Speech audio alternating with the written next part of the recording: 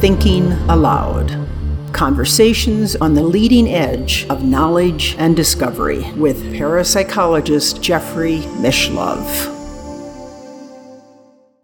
Hello and welcome. I'm Jeffrey Mishlove. Today, we'll be exploring the afterlife and the unconscious. My guest is Dr. Stephanie Stevens. She is the author of a groundbreaking book called C.G. Jung and the Dead: Visions, Active Imagination, and the Unconscious Terrain. Between 2004 and 2013, she served on the executive committee of the International Association of Jungian Studies, and she is the recipient of the 2018 Francis P. Bolton Fellowship from the Parapsychology Foundation. She teaches psychology through the International Baccalaureate Program. Stephanie is based in Canberra, Australia, and now I'll switch over to the internet video. Welcome, Stephanie. I'm very excited to have you with me on New Thinking Aloud, all the way from Australia. Thank you for having me. It's a real pleasure. I think the work that you are doing is really groundbreaking. So many people think of Jungian psychology when it comes to the paranormal as being, symbolic at best. I've even once had a conversation with a very famous Jungian, James Hillman, who tried to deny that there was anything of parapsychological interest in Jungian psychology. But you're very forthright in suggesting that when Carl Jung speaks of the dead, he meant it really quite literally. Yes, and I think we can't deny that element, as you point out, particularly due to the Red Book material. I think we were all kind of making suppositions, making hypotheses after we were reading Memories, Dreams, Reflections. I know that was a really significant text for me. After I read MDR, I felt, wow, something is really going on with this man who is grappling deeply with the experiences, visionary experiences that he had. And I think there are cues and clues within that text that point to the fact that he himself grappled very significantly with those figures of the unconscious that kind of emerged as personal content from his personal unconscious versus this theme of the dead that kept arising. And he calls it, he's not seeing clowns or camels or animals. He's seeing figures that he designates as the dead. So yes, I think there are, and yes, I feel too that my research is a bit on the more radical side of even the Jungian circle. I know people consider Jungians to be, very deep and abstract. And probably within my community of Jungians, I'm probably a fringe dweller. Well, you came to depth psychology with a background in classics, and the ancient writers, Greek and Latin writers, took the afterlife quite seriously, I believe, and quite literally as well. They had special temples where they would go to commune with the dead. Exactly. And so we have in the Western canon a tradition of a relationship with the afterlife. And as the classicist David Ogden mentioned, the ancients really had a very vibrant connection to their ancestors. The question isn't really why did they? The question is why don't we have that same rigorous connection with our dead? And so, yes, I started as a classicist. I taught Latin and Latin literature for many, many years. And I was really captured by these stories. In particular, you have Book 11, the encounter of Odysseus with his deceased mother. This is more of a raising of the dead and a liminal experience where he gets to commune with his mother based on this connection, and there's kind of a ritual involved. Virgil Mischel takes that kind of in his imagination and expands it to a whole book. And so book 6 of the Aeneid really captured my attention. In particular, a moment right before book 6 where Aeneas's own father has died and appears to him and says, you need to come to the underworld because I have something to show you. And I can't tell you how long I sat with that. I sat with that for a very, very long time, years actually. Why is it that his father appeared? What is so important that he directs him to come visit? And of course, I sat with that for a long time. And then when I started my doctoral work, my supervisor said, you really want to look at Jung. And then I was just amazed that Jung himself, one of the most profound dreams that he had was 6 weeks after his own father died and his father returned. And so this parallel theme really stuck with me, and I worked on it for quite a while. I know in your research you came to the conclusion that one of the reasons Aeneas, I believe, is the hero of the Aeneid, visits the afterlife, and you began to wonder if his father is already appearing to him, why does he have to visit? And you came to the conclusion that in the afterlife he had access not only to the past and the present, but also the future. Now, I have interviewed any number of mediums and other shamans, people who experience connections with the afterlife, actually, at least in their worldview. And one of the hallmarks of that is that it does seem as if the departed in the afterlife have a whole different sense of time. And actually, there are many anecdotes, some of which are accompanied by evidence of different sorts that suggests that in the afterlife they are able to see time very differently than we do and can see into the future. Yes. And so we have that episode that seems to point to this significance of Aeneas being able to have access to this future vision of his. It's not his personal life. He's carrying a destiny that's very important for a tribe of people. So in a sense, he becomes the visionary for the future of his people. And what's so incredibly important is that Aeneas seems to direct him because he is not able to access that vision with the tools that he currently has and the emotional reserves that he's just spent in the first 6 books.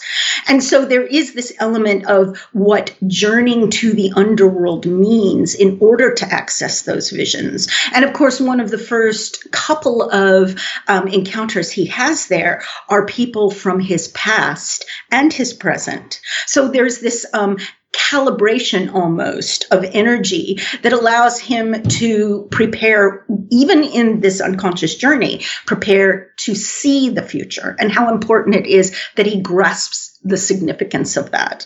And of course, okay, so that's the paradigm, if you will. But in terms for Jung, the more he started journeying into this confrontation with the unconscious, which is the title of one of his chapters in MDR, the more he realized how timeless and spaceless those dimensions are. Okay, the time does seem to be very fleeting, and that the significance of being in that space, wherever that space is, in the personal unconscious and the collective, really does mean a detachment of sorts from our notions of time. Yes, and he says that in a few places in MDR.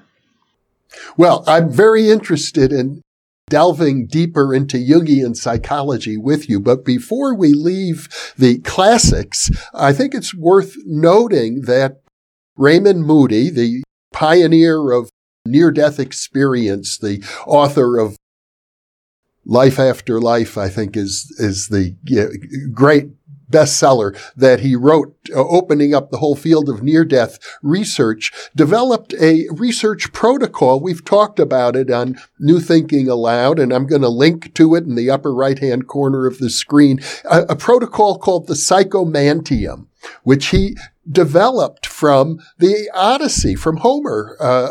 Odysseus visits the temple the underground temple, and Raymond Moody discovered these temples did exist. And based on that, a whole research protocol was developed. You're probably familiar with that. Right. A little less so with that specifically, and those Greek temples more so with the Roman setup. Although Delphi, we understand, had significant tunnels. We can locate where exactly the priestesses sat when they delivered their oracle. So we know a bit about that. We also know the caves where the Sibyl delivered her utterances that had to do with prophecy. And so, yes, we have these spaces in the ancient world, these relics in geography that help us point to this significant, and I wouldn't call it a habit, it was a ritual. Whenever an important decision was to be made or people felt lost, they would go make sacrifices and then be in what Diane Skafty calls an oracular space. Okay. And this oracular space was very similar to a timeless space, that you were actually leaving everyday pedestrian life and you were assuming a space of a timelessness in which ritual assisted you to gain insight in those spaces. We also have some very good research about the Eleusinian mysteries, what they were. Of course, they were mysteries, so we don't have the exact protocol involved, but we know that what assisted was a type of meditation or a type of non-ordinary consciousness that allowed people to see the goddess. And so we know where this occurred, these ancient mysteries, and the effect, although we don't know the exact protocol involved. So I think you're right, and Moody is correct that if we look at some of our archaeology, there is evidence of very dedicated practices to this type of oracular space. It seems as if Carl Jung himself, in particular in the Red Book, as he developed the process of active imagination, was doing something quite similar to entering into an oracular space. Yes. And I think what I want to remind everyone is that he kind of fell into this. Okay. He is well known for, on a Saturday night, going to visit his relatives and being involved in seances. This really captured his imagination, but it also was something that was something they did on a Saturday night because they didn't have Netflix and they lived in the Swiss countryside, and there was this element of folklore and engagement with this type of activity. But with Jung, he did not set out to discover the dead precisely. He ended up at a time of his life similar to Aeneas, where his emotional and psychological reserves were spent. He was kind of running on empty, if you will. And he was in such psychological pain that he knew something needed to shift. And he started experimenting with this process. And he calls it letting himself drop, where his attention kind of pulled back. And so what I'd like to raise is that he fell into discovering active imagination. He didn't say, I'm going to sit down and I know that there's a process that I can use. He literally closed his eyes and thought, well, out here isn't working anymore. If I close my eyes, let's see what happens. It can't get any worse, right? And so he discovers this process of active imagination while he's practicing it. And the more he engages in the process, the more comfortable he begins to feel with his interior space, with his personal unconscious. I'm under the impression especially since the Red Book was kept under wraps for half a century by Jung's family, that the experiences he had in active imagination took him, you might say, to hell and back. Things that he himself found absolutely horrifying and disgusting, but he kept it up. Absolutely. And I think it's a really good point, Jeff, that you bring up about the hiding of the Red Book. The family hid it under wraps. And there was an element of fear and shame and some embarrassment about how would the community of professional psychiatrists, the social community that Jung belonged to, how would the greater community react to such very explicit images and long dialogues with events that occurred in his psyche. And so I think this is a significant point, and that Shamdasani, the editor of the Red Book, approached the family and worked with them for quite a while and said, we live in a different time now. We, in a sense, are a little bit more mature collectively. I think we're ready to see basically the prima materia of the whole Jungian psychological framework, right? How Jung discovered this interaction between the personal and consciousness, right? And so I do think there has, let me also say, as with any container where something is born, all right, it does kind of conform to the dimensions of that container. And so with the arrival of the Red Book, there was this really interesting moment where we had Jungian analysts, Freudian analysts, who didn't know what to do with this, right? It was, and one analyst said, it's like watching a train wreck, you can't take your eyes off, but you can't look at it and process it.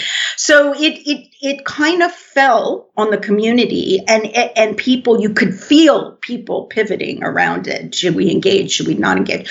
And the reception was really everything from here is, the absolute moments when Jung discovered what would later become his psychological model, to run away from this book. It's very dangerous. We should not be looking at this, but we should be looking at his professional writings. So within our own community, this reaction spanned the whole gamut. And so I think when we engage in the Red Book, I know that my supervisor said, take care as you're going through this work. It is difficult work, walking through someone's personal journey like this. And we want to recall that it's a journey, and as any journey that's embarked on, Odysseus, Aeneas's, or Jung's, there are travails and there are struggles and obstacles. And as readers and engagers in the content, we experience those things. So my supervisor had many caveats for me while he held my hand and we journeyed together. I'm under the impression, actually based on Freud's work, Civilization and Its Discontents, that the unconscious is going to include everything that a civilized person finds unacceptable. Right. Absolutely. Absolutely. And of course, do you want all the dirty laundry on the line for everyone to have a look at? And that was what the Jung family was incredibly concerned about, and that's why they locked it away. And I think as Freud and Jung started to understand a little bit more about their lived experience of the unconscious, they came to understand that it is, I guess, the interiority of our lives, and all that which is not made manifest. We have how many ideas in a day that we don't act on, okay? And those can be very positive, and they can also be very dark. And so their concept of what this looked like was a repository, if you will, of all of that interiority of civilizations. Right. And there's a very graphic encounter that Jung has with just that idea, with his soul, where his soul goes swimming in the depths and brings up all sorts of stuff as you would fishing, in any deep ocean. Right. As I recall, he enters into a water and it's filled with bodies and snakes and blood and horrible things. Yes, yes. I mean, he does, and there are versions of that in a couple of the episodes, right? In the one of death is what you seem to be describing, and after he encounters all the grisly nature of it, there seems to also be this resurrection quality, this recycling of civilizations and of bodies and of moments to a rebirth of some sort, and this could be the encounter that Jung has that reformulates his idea of libido that stands so different to Freud's. I'm under the impression that, in a sense, there's something very tantric about Jung's exploration of the unconscious in that you can take all the things that are taboo, that are forbidden by society, and discover within them a spiritual element. And that seems to be the essence of Jung's process. Yeah, that's a really interesting comparison, Jeff. I like that, this idea of Tantra.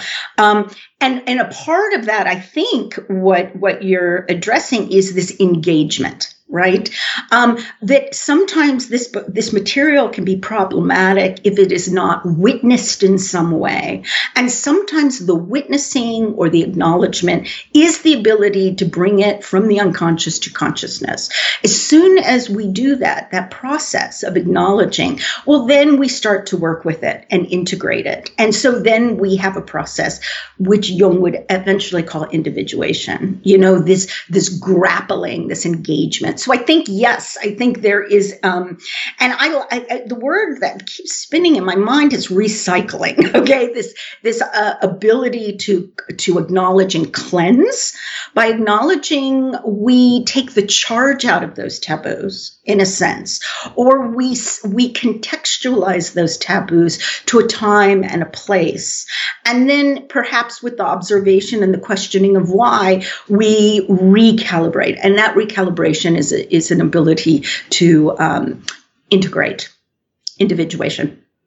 Integrate individuation. That's really the centerpiece of Jungian psychology. And I think it means that parts of ourselves that we might think of as disgusting, if we're willing to own them, they can become great strengths. Absolutely. Absolutely. And this is, this was Jung's commitment that he discovered as he was tripping over himself in active imagination to discover everything that was just below the surface. And his commitment to, he didn't know what it was. He didn't know what he was experiencing, but what he said was, I knew I had to keep going. And so that is that commitment, as you're saying, to engage with the stuff, your stuff. Right? And to engage with the things that either consciously or unconsciously we've put aside that are unpleasant. But by pulling it up, by looking at it, and we're not talking necessarily about hours and hours of analysis, right?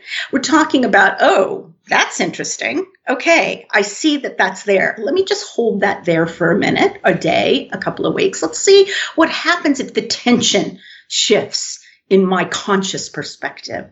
So that is the work that he did. Absolutely. Definitely.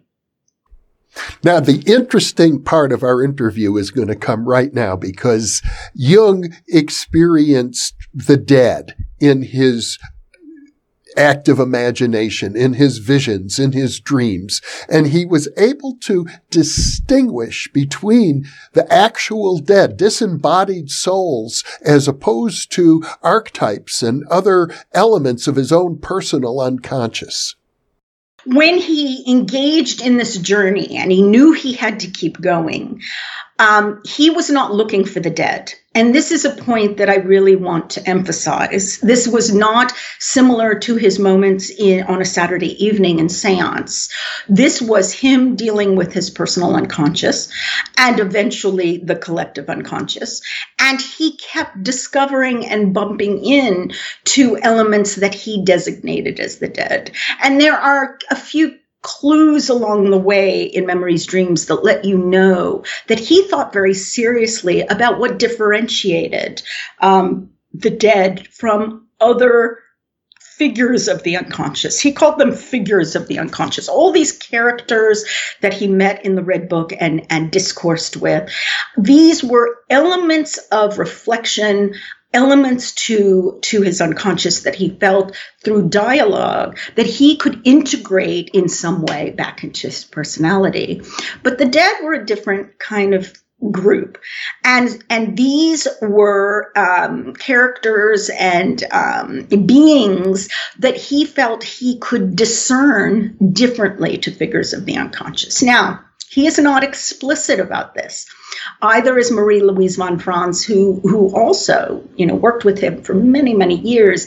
And they agreed that there is a difference when you encounter the dead in the psyche to other figures of the unconscious. And so with my grappling of the research, I liken it to that figures of the unconscious can be experienced as a magnetic force, right? Eventually your dealings are going to pull back the energy back into the personality for a little bit of more balance on that issue, right? With the dead seem to appear more in a mirroring fashion, right? Because the dead don't need to be integrated into our personality, right? They don't appear for that reason. At least in the Red Book, they don't seem to. Well, in my own personal experience and in the experience of people I talk to, when the dead appear in dreams, there's a definite sense that they are really the spirits of the dead. They don't feel like the characters that otherwise appear in dreams. And it's sort of an intangible quality. It's hard to put your finger on it to define it precisely, but it definitely feels different. Absolutely. Absolutely. And we call that bereavement dreaming. And in bereavement dreams, Kelly Buckley has done a lot of research on this. And there appears to be a sense that you aren't dreaming about the person, but that person was really there. And that the feeling tone of the dream is very difficult to differentiate from waking life, waking consciousness. So with other dreams that are a little more pedestrian in fashion, sometimes it's as if we're observing a film or a movie. But with these bereavement dreams, there is a interaction that's much more profound. And so you're totally right. This seems to be a consensus. And in fact, when Jung talks about the dream of his father, about 6 weeks after his father's death, he says, I'm going to read this to you directly. He says, "What does it mean that my father returns in dreams and that he seems so real?" Okay. And so my point was that, if he was dreaming about his dead father, he would have said, I dreamt about my dead father. But he didn't say that. He said his father returned in his dreams. And what does that mean? Okay. And so there's a very subtle shift in language when Jung talks about the immediacy of these experiences and how he discerns the difference. He never really came out with this is what figures feel like and this is what the dead feels like. But if you comb the content, you can see subtle differences. It's ironic, Stephanie, but probably one of the reasons that I'm speaking with you right now and we're having this video conversation for halfway across the world and we'll share it with thousands of New Thinking Aloud viewers is because in 1972, I had a dream in which my great uncle Harry appeared to me. Now, it was such a vivid dream that I remember it to this day. And when I woke up from that dream, I was singing and crying at the same time. I was singing a very sacred Jewish melody called Avinu Malkeinu. And our Jewish viewers will recognize that right away because it's always sung on just the high holidays. But the point is, I wrote home to my parents. I said, how's Uncle Harry? I had a dream about him. My mother wrote back immediately. In fact, she called me. She said, how did you know Uncle Harry had just died? parapsychology and psychical research, we'd call that a crisis apparition, even though it was in a dream. But there are many examples of this where people have the experience. They don't even know that the other person is dead. Thank you for sharing that, Jeff. That's a wonderful, wonderful story. And most likely that experience changed you significantly. Would you say?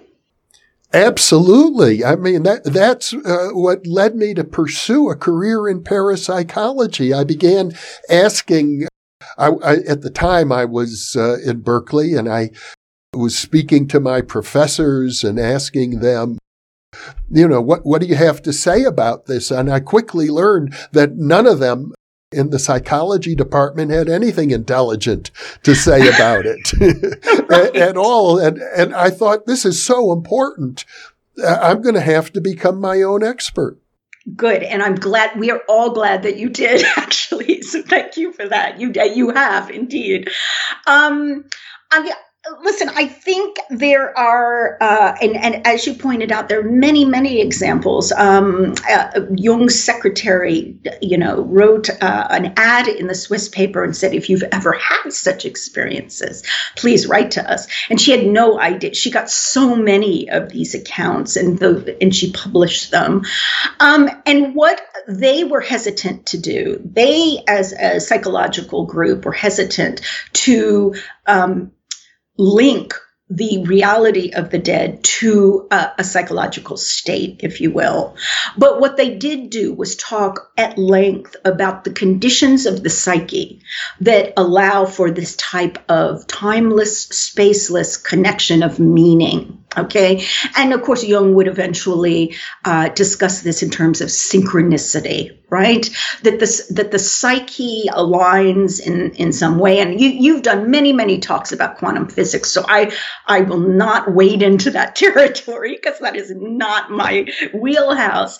But Jung himself said that the closer that we get to the self, that's the capital S, that the more likely we are to have these types of connections of meaning. And so if your uncle had passed and was in a state of whatever that is postmortem, that perhaps aligned not only with your meaning making, but your personal unconscious. Okay, it was a significant event which you picked up. And Jung, Memories, Dreams is filled with these types of stories. Jung on a train, getting flashes of this type of vision of someone drowning, and he connected it to someone else. And then he goes home, and it was his grandson who almost drowned. So there is this way. Sometimes, they say mothers always know what are going on with their children. They have premonition dreams. Premonition visions. When we are tied to other people emotionally, psychologically, and the psyche, we share the psyche, and you can be across the world, as you know, and still be connected. So I don't think that's much of an explanation, but it does have to do with living closer to the self. I think what we're getting at is that from the point of view of what is real, what philosophers call ontology. The unconscious is ontologically real. And I think people who investigate psychical research and parapsychology, at least half of them come to the conclusion the afterlife is also ontologically real, although maybe not physically real in our three-dimensional reality. But somehow these two things, the unconscious and the afterlife, intersect. Absolutely. And in fact, Jung equivocates them. He says the unconscious is the land of the dead. Okay. And that is where the land of the dead resides, our ancestors, our cultures, lineage, right? And it's interesting that the Tibetans also, when you talk to them about meditating, and I once asked a Tibetan monk, I said, when you meditate and you get closer to the bardos with your consciousness, is this the same space as you go when you die? In the Tibetan philosophy? And he said, absolutely. That's, we meditate so that we can understand what's next. In a similar way, I guess, to, the ancient Greek philosophers who felt that the practice of philosophy, in a sense, psychology, prepared them for death, okay? To know themselves well enough to become closer to the sense of self that they would know what would be next. But you're quite right, this idea of the unconscious with the idea of the dead. And let's throw in the visioning process. Greg Mogensen in California said that the visioning faculty itself is about the dead. Okay. And when Jung starts to vision, okay, there's this seminal moment in the Red Book. The first part of the Red Book is all chat. It's all dialogue driven, right? There's no description whatsoever. And then he is being called to dive deeper and to awaken his dead. And as soon as he's instructed to do that, the Red Book becomes technicolor. All sorts of stuff starts happening. As soon as he wakens the dead, there's color, there's weather, there's time, there's journeying, there's process. It becomes a full-fledged event. So yes, I think the unconscious, and in terms of the Western canon, the unconscious is this land of the dead, where the dead reside. One of the most mysterious books of the Jungian canon is the Seven Sermons to the Dead, which I gather was also part of the Red Book, but was also privately released by Jung, never really published, but given privately to some close friends and associates as early as 1916. As I recall. And you have likened it as being sort of a Western version of the Tibetan Book of the Dead. Yes. And I think, like with so much in the Red Book, what we had left, we had this bizarre start to the Seven Sermons, okay, which said the dead have returned from Jerusalem. And so many scholars wrote about what that could mean. Well, in fact, we just didn't have the first part of that. When they went to Jerusalem to discover what they were going to Jerusalem to seek something. So this text is a very, very odd text, but that in some ways Jung meant it to be the ending of the Red Book, of the new book. And so it's a quirky text. It was written in a kind of formalized language that was very different. So in some respects, some of us in our communities could say that it was channeled text. In terms of what we understand channeling to be, that it came from the unconscious. And it looks to be, scholars before felt that these sermons were really about teaching the dead all the stuff they missed in their living life, right? This is what you missed because you weren't good Christians, or this is what you missed because you didn't understand the depth of Christianity and what the point of Christianity was for, right? But when we contextualize Seven Sermons as a part of the Red Book, we see that the teachings are really to prepare the dead for their new existence in the unconscious. How can they derive meaning when they are in a boundaryless place, right? As a sea of unconsciousness. And so if you go back into the sermons and have a look at the sequence of them, it appears to be that both Jung in his physical body and the guide Philemon, okay, which could be, an animus type figure, an old man type figure, the two of them are anchoring this teaching for this deceased group and helping them prepare in meaning to live a life in the unconscious. That is my spin on it. Okay, there are Jungians who would disagree and people who've written differently, but that is where I landed with that. In other words, the suggestion is that the dead appeared in Jung's visions because you might say they were there for therapy. Yes, I love that, Jeff. I love that. Absolutely. And of course, Jung is playing off of this, and Shamdasani has mentioned this. Jung is playing off on this very popular notion at the time. Let's not forget the rise of spiritualism during this time, and that seances were really about posing questions to the dead and having the dead be guides. Well, Jung is now playing with this reverse, where he, because he's embodied, is now of service to his dead. And he makes mention in almost grave terms in the Nox Secunda commentary part of the Red Book, that his obligation, that he has an obligation to inform his dead and to keep teaching his dead.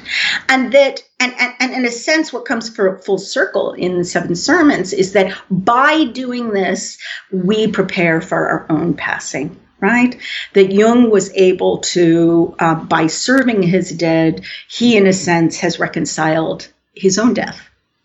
It's quite interesting. Jung, as I understand from your book, kept referring to the dead as souls without a body. And we are, you might say, souls with a body. There's quite a distinction. And to learn how to function without a body must take some doing. Yes, and so let me just raise this one point that you've brought up, is that there's this exchange with Jung at the beginning of the sermons that we now have in the Red Book, where he hears the dead running through the kitchen, okay, in his active imagination. And so he says, wait, where are all of you going? And one of them turns around and says, we're going to Jerusalem. And he says, can I go with you? And this character says, you cannot go. You have a body. We are dead.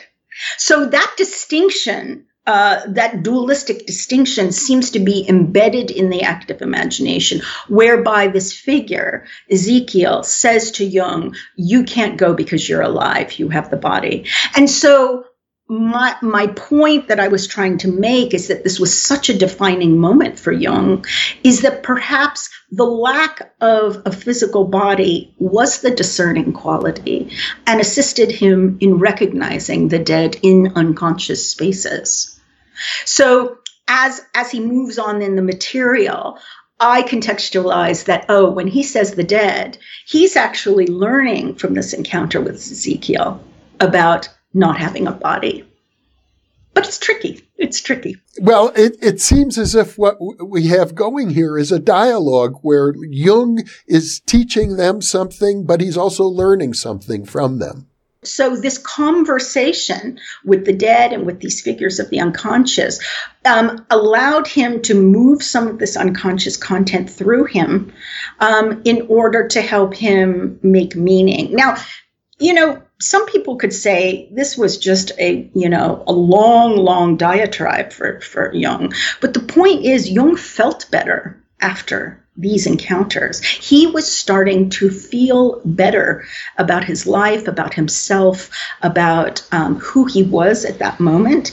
And that was the point, that through these encounters with the unconscious and this long conversation, he began to feel more himself and was able to emerge with such an incredibly deep understanding of his lived experience of personal unconscious, collective unconscious, and the personality that he later emerged out of this moment with. I gather that when, at the time he started to write the Red Book, it was a low point in his life. He was going through several simultaneous crises, personal and in his relationship with Freud. He had just, in effect, ended one of the major intellectual relationships of his entire career. And out of the encounter with the unconscious that in the Red Book itself came really the seeds of a psychological system that unfolded in 20 volumes or more. Absolutely. And thank you for raising that point, that this emerged at a perfect storm.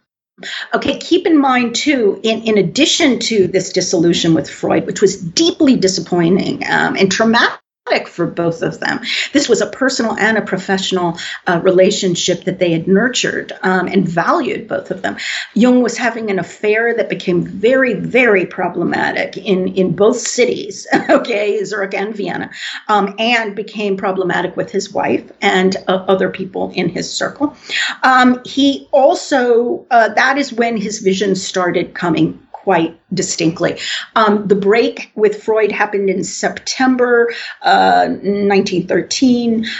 In October of 1913, a month later, he had a series of visions where he saw Europe flooded and in blood. And then, of course, he descended into this really rigorous series of visions almost every night from mid-November until April. Almost every night, which he recounted as succinctly as he could. And then, of course, at the end of July was the beginning of World War I. And so he looked back and was so relieved that the visions that he had the preceding October were actually having to do with the war. Now, that sounds really kind of macabre because who is celebrating a world war? But suddenly he realized that there was a reason and a cause for those visions. And so if you can imagine this personal upheaval set alongside a global upheaval, a social upheaval, he was really having a moment. Right? And so this was a process of him allowing himself to experience something that relieved the psychic tension, the conscious tension that he was really in conflict with. And you are totally right. He emerges out of this 6 months, 5.5 months, and he works on it for a few more years, never really finishes. The Red Book ends kind of in medias res, and that becomes the entire material for his 20 volumes. You're totally right. And he uses those conceptual ideas about the personality with the archetypes all emerging from those moments, that incredible upheaval. That's right. Now, I have an interest in, as a parapsychologist, in sort of mapping out the afterlife. And from reading your book and engaging in this conversation with you, it becomes quite clear that in order to understand the afterlife, we also have to understand ourselves, our own unconscious processes. And Jung has really mapped that out probably in more detail and specificity than probably anybody else in the history of humankind. Well, I mean, certainly in terms of the psychological engagement, that's such a difficult time and such visions, absolutely. And one of the points that I try and make is that, you know, his point was that the dead appear because their lives did not fulfill some of their purpose, that they left questions unanswered. And he felt that these questions are ours to pick up, that the work with the dead is for the living to do. And so one of those questions that I suggest is that was left unanswered is, what do you do about the dead in a psychological dynamic? What do you do about us?